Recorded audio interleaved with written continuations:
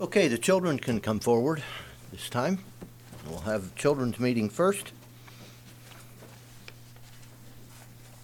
You can sit up here on the floor again.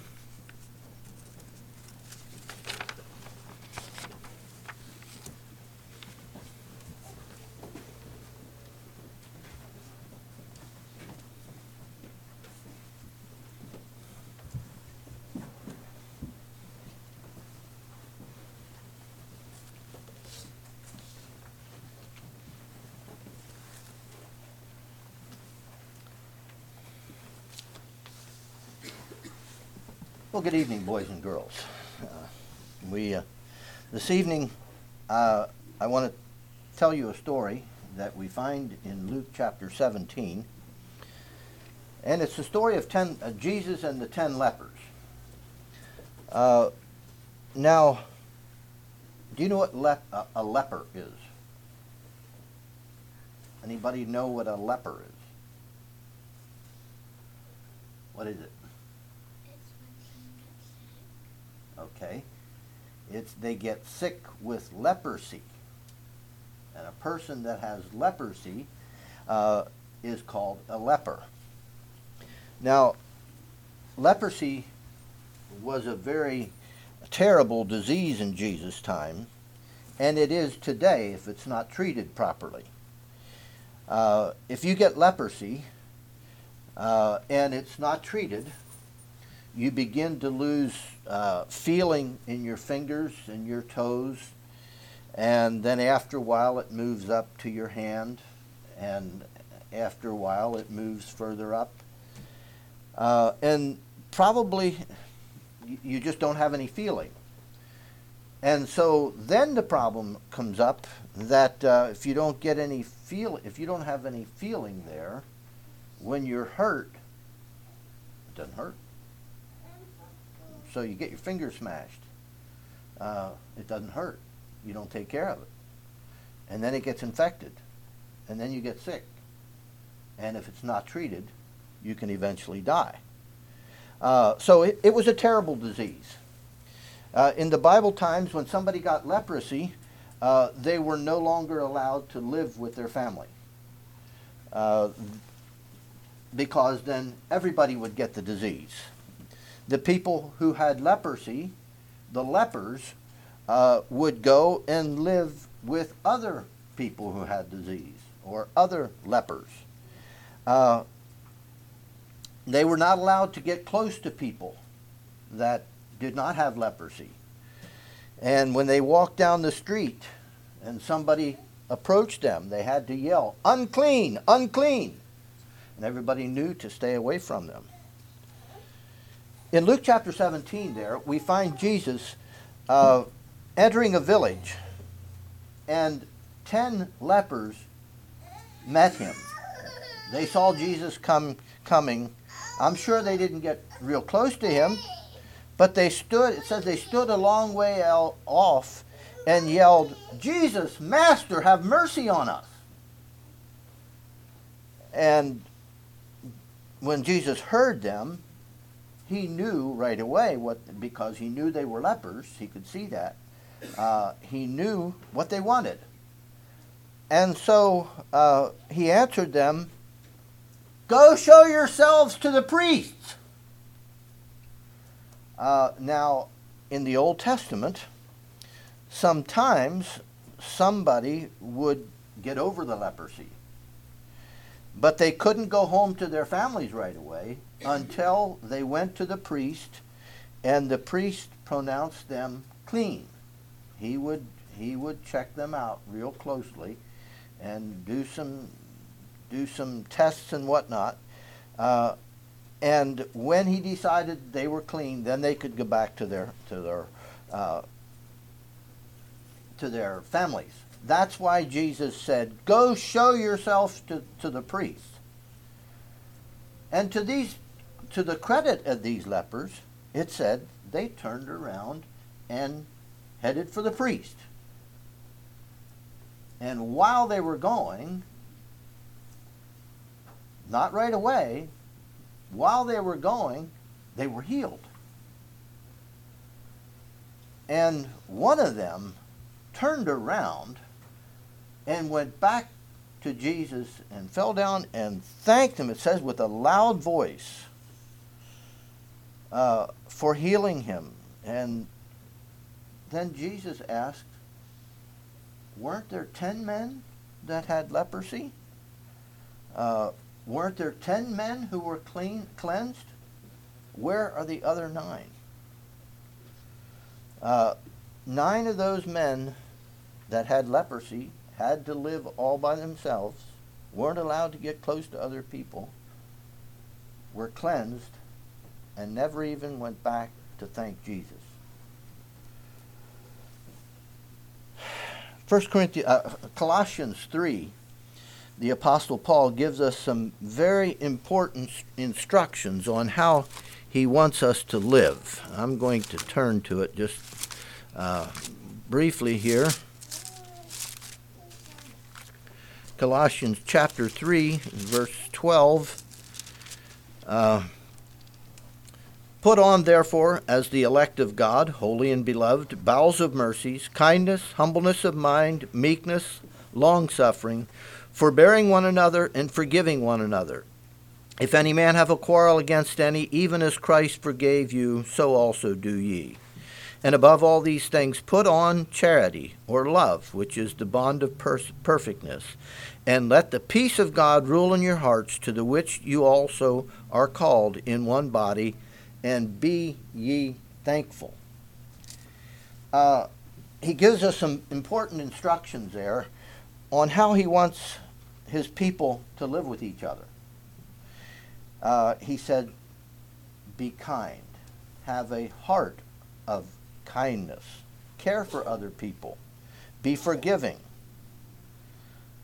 be willing to get along with other people, forgive when somebody hurts you, and love everyone. But then he closes with an important saying, and be thankful.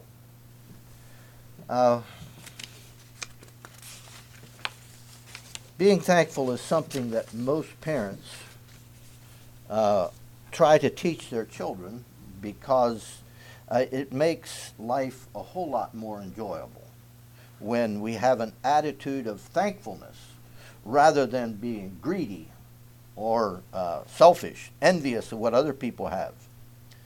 Have you ever tried to be nice to somebody and maybe you gave them something and they just took it and turned around and walked away without saying anything? Doesn't make you feel very good, does it? It doesn't make you even like the people. It just, Jesus taught us the golden rule. And as ye would that men should do unto you, as you would like people to do to you, do to them also.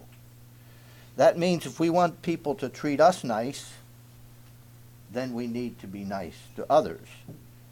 And also say thank you when they're nice to us, do something nice for us.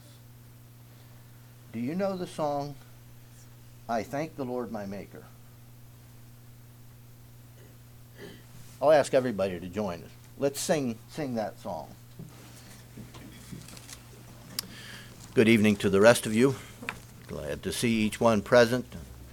I trust that as we're together, we're encouraged and strengthened in our walk with the Lord.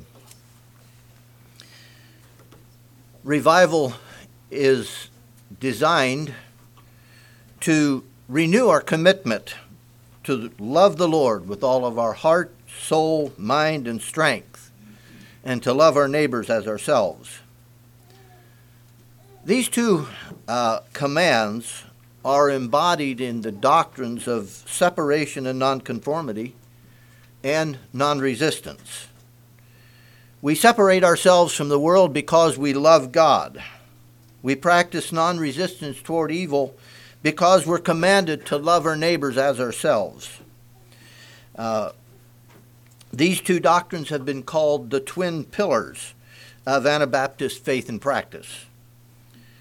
This evening I would like to review the doctrine of separation and nonconformity because it's easy for us to allow this doctrine to become tradition. And as such, it just becomes the way we do things, and we lose sight of why. In the opening here, I want to lay the foundation, the scriptural foundation for this doctrine. I'm going to look at about 5 passages. Turn with me to John chapter 17.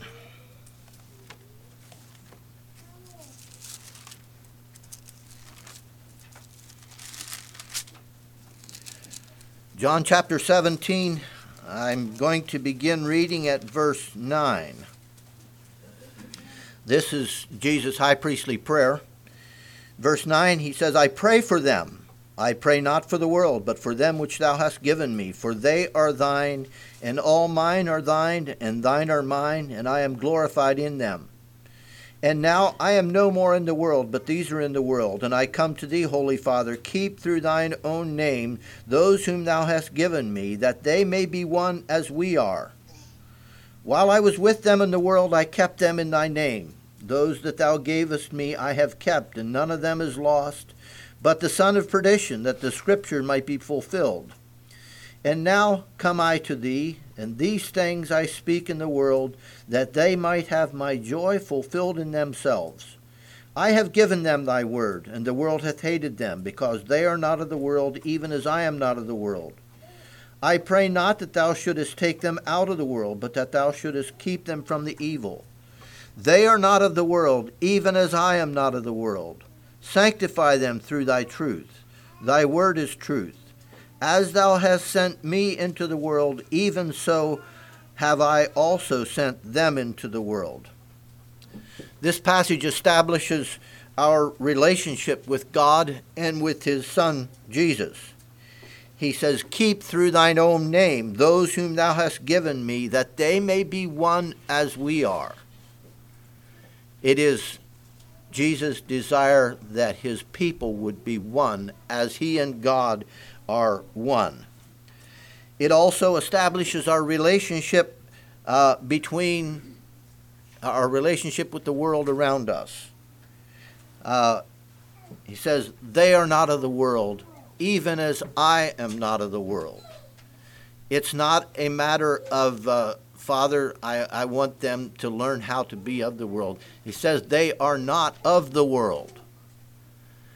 And so that's something that we need to keep in mind. We are not of the world. Now let's go to 1 Peter 2, 5 to 9.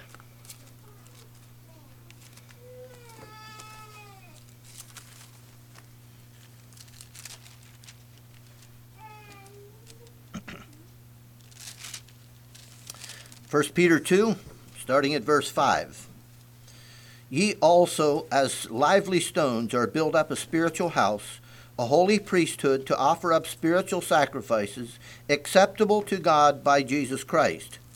Wherefore also it is contained in the Scripture, Behold, I lay in Zion a chief cornerstone, elect, precious, and he that believeth on him shall not be confounded. Unto you therefore which believe he is precious. But unto them which be disobedient, the stone which be the builders disallowed, the same is made the head of the corner, a stone of stumbling, a rock of offense, even to them which stumble at the word, being disobedient, whereunto also they were appointed. But ye are a chosen generation, a royal priesthood, a holy nation, a peculiar people, that ye should show forth the praises of him who hath called you out of darkness into his marvelous light. We are a chosen generation. God chose the church. We are a royal priesthood. A priest stands between God and man. We're royal. We are of the Lord of the universe. We're a royal priesthood, a holy nation. Holy is that which is right and good. A peculiar people, separate from others, for a purpose, for the purpose of showing forth the praises of him who hath called us out of darkness into his marvelous light. For the purpose of showing forth his praises, the praises of him who has called us out of darkness. Let's go to Romans chapter 12, a very familiar passage, the first two verses. I hope you have these memorized. But we read Romans chapter 12, verse 1, I beseech you, therefore, brethren, by the mercies of God, that ye present your bodies a living sacrifice, holy, acceptable unto God, which is your reasonable service. And be not conformed to this world, but be ye transformed by the renewing of your mind, that ye may prove what is that good and acceptable and perfect will of God. We're shifting gears here a bit. In the first two passages, God was at work. He was calling. He was separating. He was making his people a separate nation. Here he calls us to get involved. He said, present your bodies a living sacrifice, wholly acceptable to God. Be not conformed to this world. We are called to get involved in this separation. Let's go to 2 Corinthians chapter 6. Probably the passage that we think of most often when we think of this. This is separation made practical. 2 Corinthians chapter 6, starting at verse 11. O ye Corinthians, our mouth is open unto you, our heart is enlarged. You are not straitened in us, but you are straitened in your own bowels. And now for a recompense in the same, I speak as unto my children, be ye also enlarged. Be ye not unequally yoked together with unbelievers. For what fellowship hath righteousness with unrighteousness? And what communion hath light with darkness? And what concord hath Christ with Belial? Or what part hath he that believeth with an infidel? And what agreement hath the temple of God with idols? For ye are the temple of the living God. As God hath said, I will dwell in them and walk in them, and I will be their God, and they shall be my people. Wherefore, come out from among them, and be ye separate, saith the Lord, and touch not the unclean thing, and I will receive you, and will be a father unto you, and you shall be my sons and daughters, saith the Lord Almighty. Be not unequally yoked together with unbelievers. The reason for this is because of the understood answer to that series of questions. You know, what part hath he that believeth with an infidel? And on and on. What fellowship with righteousness with unrighteousness? What communion hath light with darkness? Those questions were never answered because they're understood. We don't do that because there is no agreement. We have a special relationship with God. Therefore, we are to come out from the world around us and separate ourselves from that which is unclean. We then have the promise that he will receive us and will be a father unto us, and we will be his sons and daughters, a family. What a blessed thought. Let's go over to Ephesians chapter 5.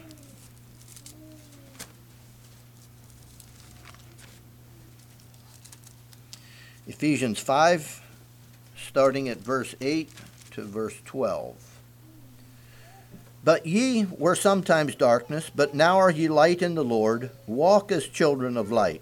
For the fruit of the Spirit is in all goodness and righteousness and truth, proving what is acceptable unto the Lord, and have no fellowship with the unfruitful works of darkness, but rather reprove them. For it is a shame even to speak of those things which are done of them in secret. We have been changed. We were sometimes darkness, but now we are light in the Lord. Now we're to act like it. We are to have no fellowship with the unfruitful works of darkness. Rather, we are to reprove those works. Now, as I look at these passages, I get several impressions. Two impressions I want to speak of. First is, we are to be separate because of who he is and what he has done for us.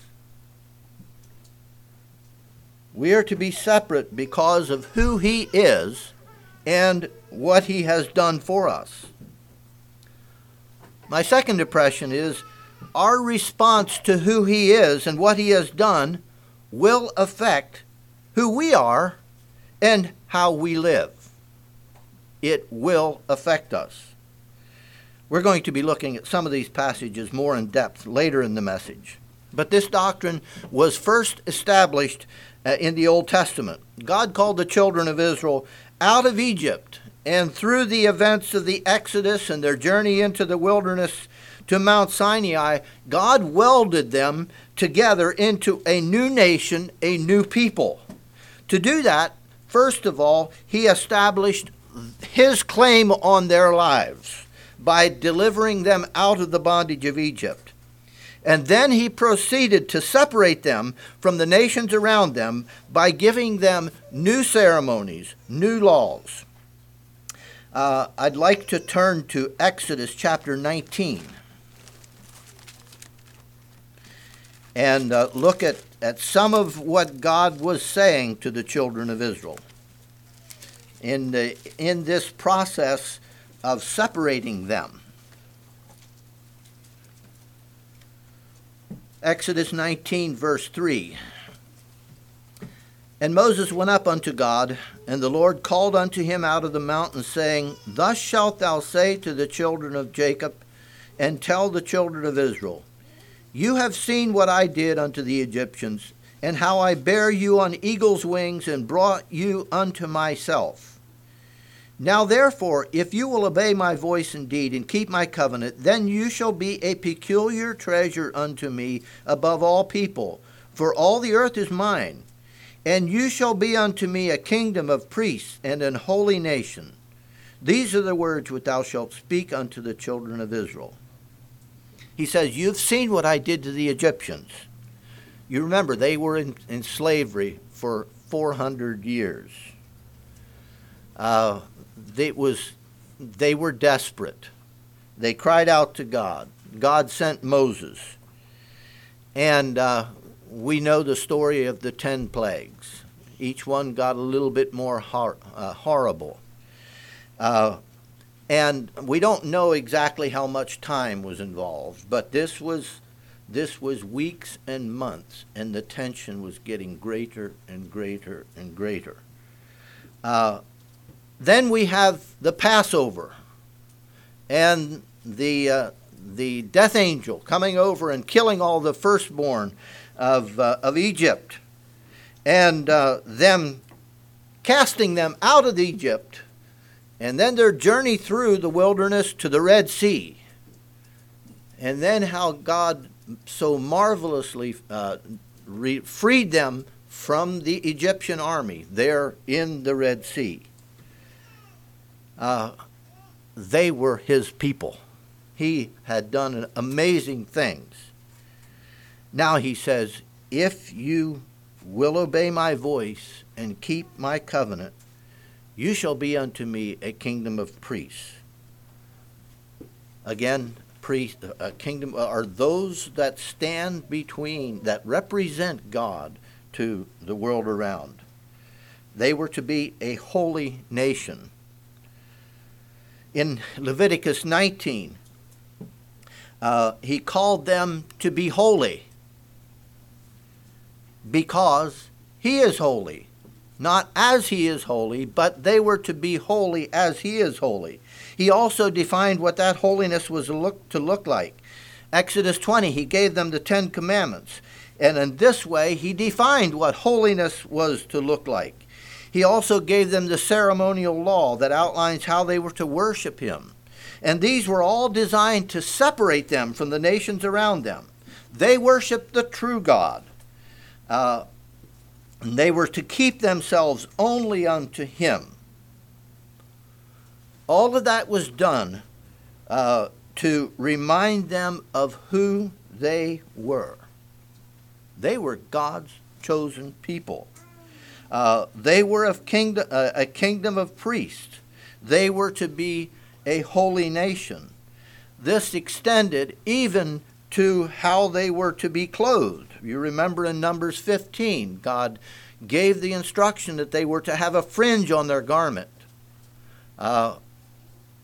They were a separate people. From these passages, I'd like to emphasize the purpose, I believe, for the doctrine of separation and nonconformity. First of all, it is for identification with God. By separating ourselves from that which is of the world, we are publicly identifying ourselves with God and with his Son, Jesus Christ. He said, "Be ye holy, for I am holy." We understand that holiness, as defined for man, is moral excellence. But how do we define holiness for God? It is separate from all others. And when to be holy, to be moral people, is to be after the character of God, right and good. The only satisfactory explanation I've ever heard of the holiness of God is that he is separate from all others. There is none like him. He is perfect in all of his ways. By choosing to obey him and his commands, we are identifying with him. We are loving him. Secondly, then, the practice of separation is a constant reminder to ourselves of who we are identifying with. And for an illustration, do you remember the story of Achan? There at Jericho. Did you ever wonder why that Babylonish garment caught Achan's eye? It was the first thing he mentioned. When Moses said, "What have you done?" he mentions that thing first. Now, why were the Israelites supposed to wear the fringes on their garments? The express purpose in Romans Numbers there was to remind them of all of the commandments of God, that ye may remember and do all my commandments, and be holy unto your God. I am the Lord your God, which brought you out of the land of Egypt to be your God. I am the Lord your God. So the purpose of those fringes was to remind them of the commands of God. Now, when they were in their own land, and everyone wore a fringe on their garments, it was one thing. But when they traveled to other nations, it was an entirely different thing. It immediately identified them as citizens of a different kingdom. It identified them as an Israelite. They were different. Everyone knew it at first glance. And that's fine as long as you're living according to God's commands. But what if you're trying to blend into the crowd in order to follow their ungodly practices? You'd want to change clothes. You didn't want that. The purpose was to remind them of who they were. The entire ceremonial law was designed to remind them of the holiness of God and the sinfulness of man. But it was also to remind them of whose they were. They were God's people. As we move into the New Testament, we find that Jesus takes this matter of separation to a new level. In the great Sermon on the Mount, The very first message of, well, it was even previous to that, the first message of Jesus was repent, for the kingdom of heaven is at hand. The apostles understood that to mean the restored kingdom of Israel. But Jesus was speaking of something much greater. He was referring to a kingdom that is in marked contrast to the kingdom of this world. It is a kingdom where God rules exclusively. The laws of this kingdom supersede anything that this world has to offer. You'll remember in the Sermon on the Mount, he said time and time again, "Ye have heard it was said by them of old time, but I say unto you." And he raised the standard of holiness. This matter of separating ourselves unto God not only affects our actions, it affects the way we think as well. The gospel creates culture. Culture is merely the way we do things. There's nothing right or wrong about culture. When you do things the same way long enough, it develops into a tradition. And the problem with tradition is that after a while, you forget why you're doing what you're doing. That's why we need to read and study the Word of God on a regular basis, so that we keep that connection between our tradition and why we're doing things the way that we do them. Let's consider this practice of separation and nonconformity for us today, keeping these two purposes in mind: a public identification with Jesus Christ and his kingdom, and a constant reminder to ourselves that we have done so. Now, how do we make this practical? If we're not careful, it very quickly becomes negative. I can't do this, or I can't do that because I'm a Christian. We must keep in mind at all times the nature of the world that we're living in. The enemy of our souls is out to destroy all that's right and good. We must at all times keep in mind that the final end of this world is destruction. Why do we want to identify with it? But the practice of separation then begins in our hearts and in our minds. It is an expression of our love for God. It's a practical application of those two purposes I identified. It's for the purpose of publicly identifying with God and his kingdom, as well as identifying with God's plan for his people, and then for the purpose of reminding ourselves who we are identifying with. The question we must keep in mind in front of ourselves at all times, in questions of whether something is appropriate or not, is, who am I identifying with? Or who does this identify me with? Who am I identifying with?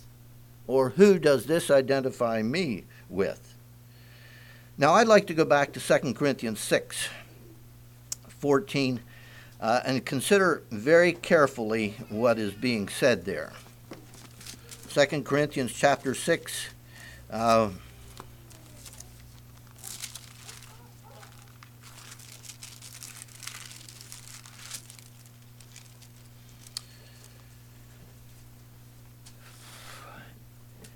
verse 14 opens with a command.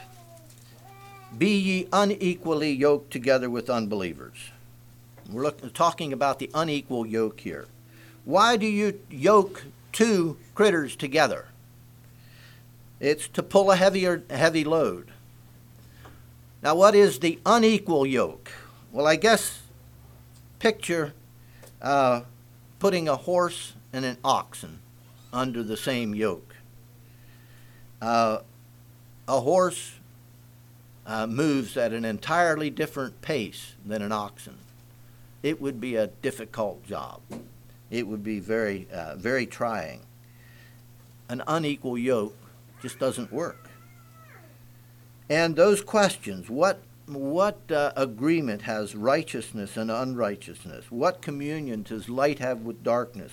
What does a believer have in common with one who denies God's authority? What agreement does Christ have with Satan? Is it possible for a person to worship an idol and a God at the same time? These questions demand an answer, but the answer is implied. There is no agreement. There is none. Because of that, I'd like to eliminate those questions and just read verse 14 opens with, "Be ye unequally yoked together with unbelievers." Go down to 16. "For ye are the temple of the living God, as God has said, I will dwell in them and walk in them, and I will be their God, and they shall be my people. Be ye not unequally yoked together with unbelievers. For you are the temple of the living God, as God has said, I will dwell in them and walk in them." Because of that, come out from among them, and be separate, saith the Lord, and touch not the unclean thing, and I will receive you, and will be a father unto you, and you shall be my sons and daughters, saith the Almighty. Let's consider that phrase, "and touch not the unclean thing." Notice in the King James that the word "thing" is in italics. Whenever something is in italics in the Bible, it means it was not in the original translation. It was put there by the translators to make it flow better.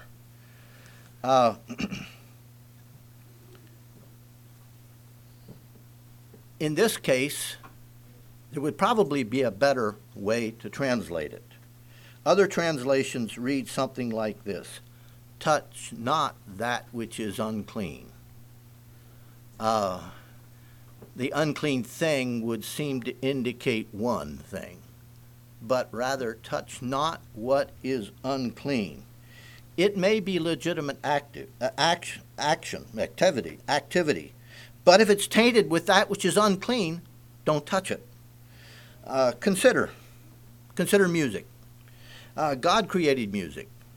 It is right and good when it's free from that which would make it unclean. It brings praise and glory to God. But we may have perfectly good lyrics, good words in the lyrics. But when you add the music of rebellion to those lyrics, it becomes unclean. Stay away from it. Don't touch it. The practice of separation will affect our speech. It'll affect our conduct. It'll affect our friendships, our business relationships, our appearance, our recreation. In short, every area of our lives.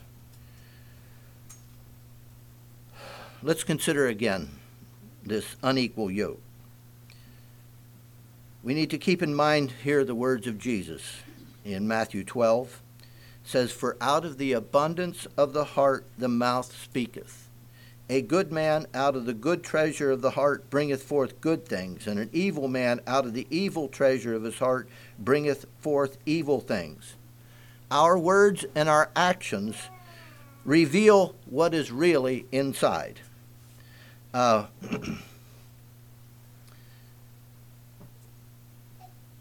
you ever found yourself arguing with the Holy Spirit?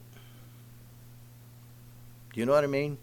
The Holy Spirit is asking something of you, and no, I don't want to do that. Oh, Lord, nobody else is doing it. And on and on and on. I would like to say, when you get to that place, we better step back and consider carefully where we are at in our relationship with the Lord.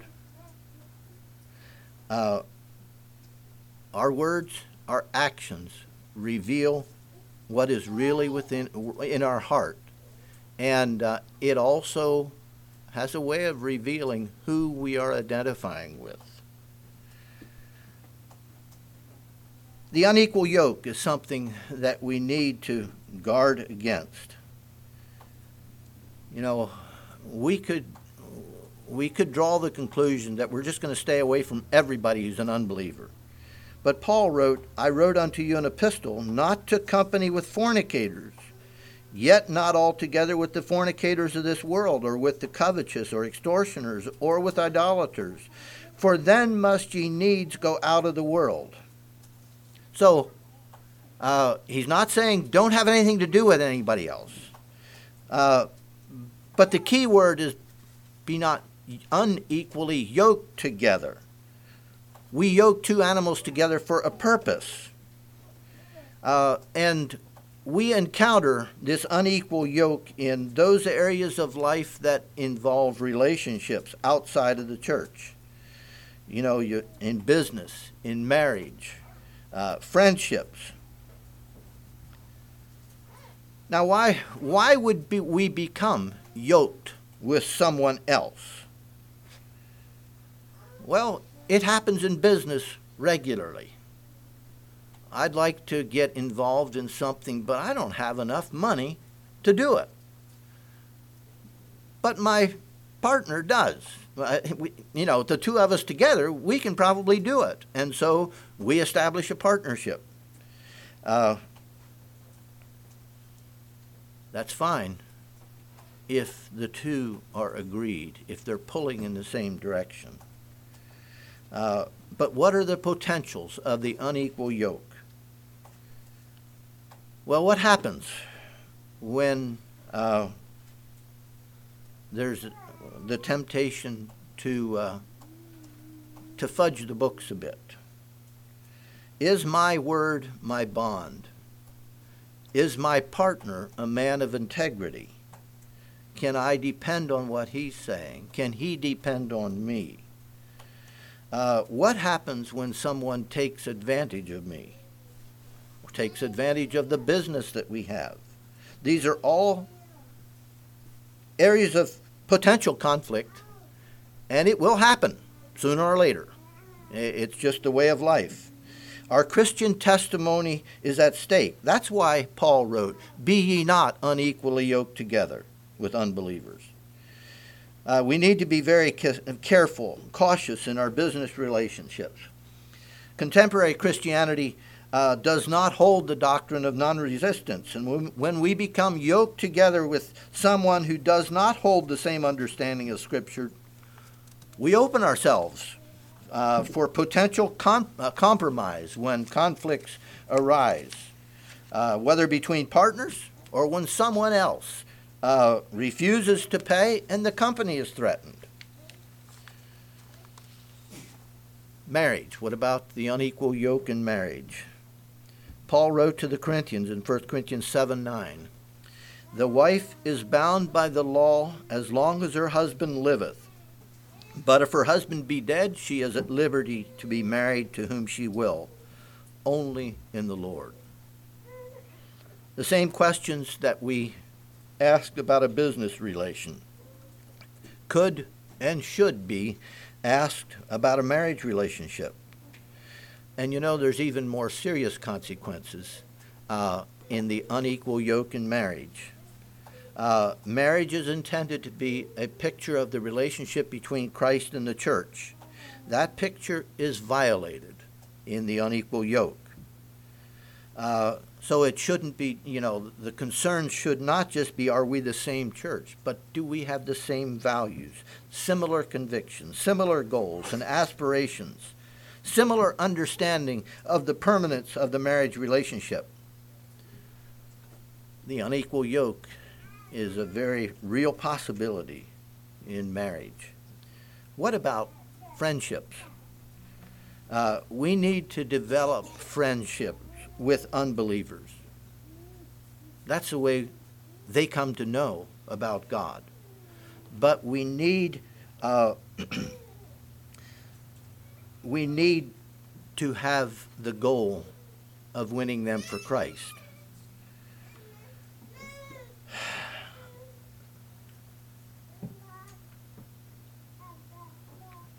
close friend is one that you can let your guard down with.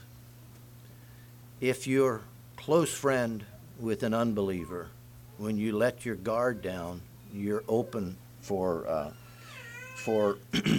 compromise. In closing, I'd like to read this passage from the English Standard Version. I read this for my personal devotions. That reads, "Do not be bound together with unbelievers, for what partnership hath righteousness and lawlessness? Or what fellowship has light with darkness? Or what harmony has Christ with Belial? Or what has a believer in common with an unbeliever? Or what agreement has the temple of God with idols? For we are the temple of the living God, just as God said, I will dwell in them and walk among them, and I will be their God, and they shall be my people. Therefore come out from their midst, and be separate, saith the Lord. Do not touch what is unclean, and I will welcome you, and I will be a father to you, and you shall be my sons and daughters, saith the Lord Almighty." It's logical. It's for the purpose of publicly identifying ourselves with Christ and his kingdom, and also for the purpose of reminding ourselves that we've done so. It's practical. It's for his glory and our good. It is a practical expression of our love for him who first loved us. Tonight, who are you identifying with? Most of us here have grown up with separation being very much a part of our lives. But are we doing it because of our love for God and our desire to identify with him? Or is this just the way we do it? I'm reminded of the letter to the church in Ephesus in Revelation chapter 2. When I read down through all of the commendations that Jesus had to say to the Ephesians there, you think, wow, these people had their ducks lined up. But we learn that they were doing it for the wrong reason. They had left their first love for Jesus, and they misplaced their love on the church. It may be that you've been arguing with the Holy Spirit and resisting his promptings on this matter. If so, I ask you, who does the activity that you're thinking of, who does it identify you with? Or who do you want to identify with? I don't think I'm going to give an invitation tonight, but I would like for you to consider very carefully your own life and experience. Who are you identifying with?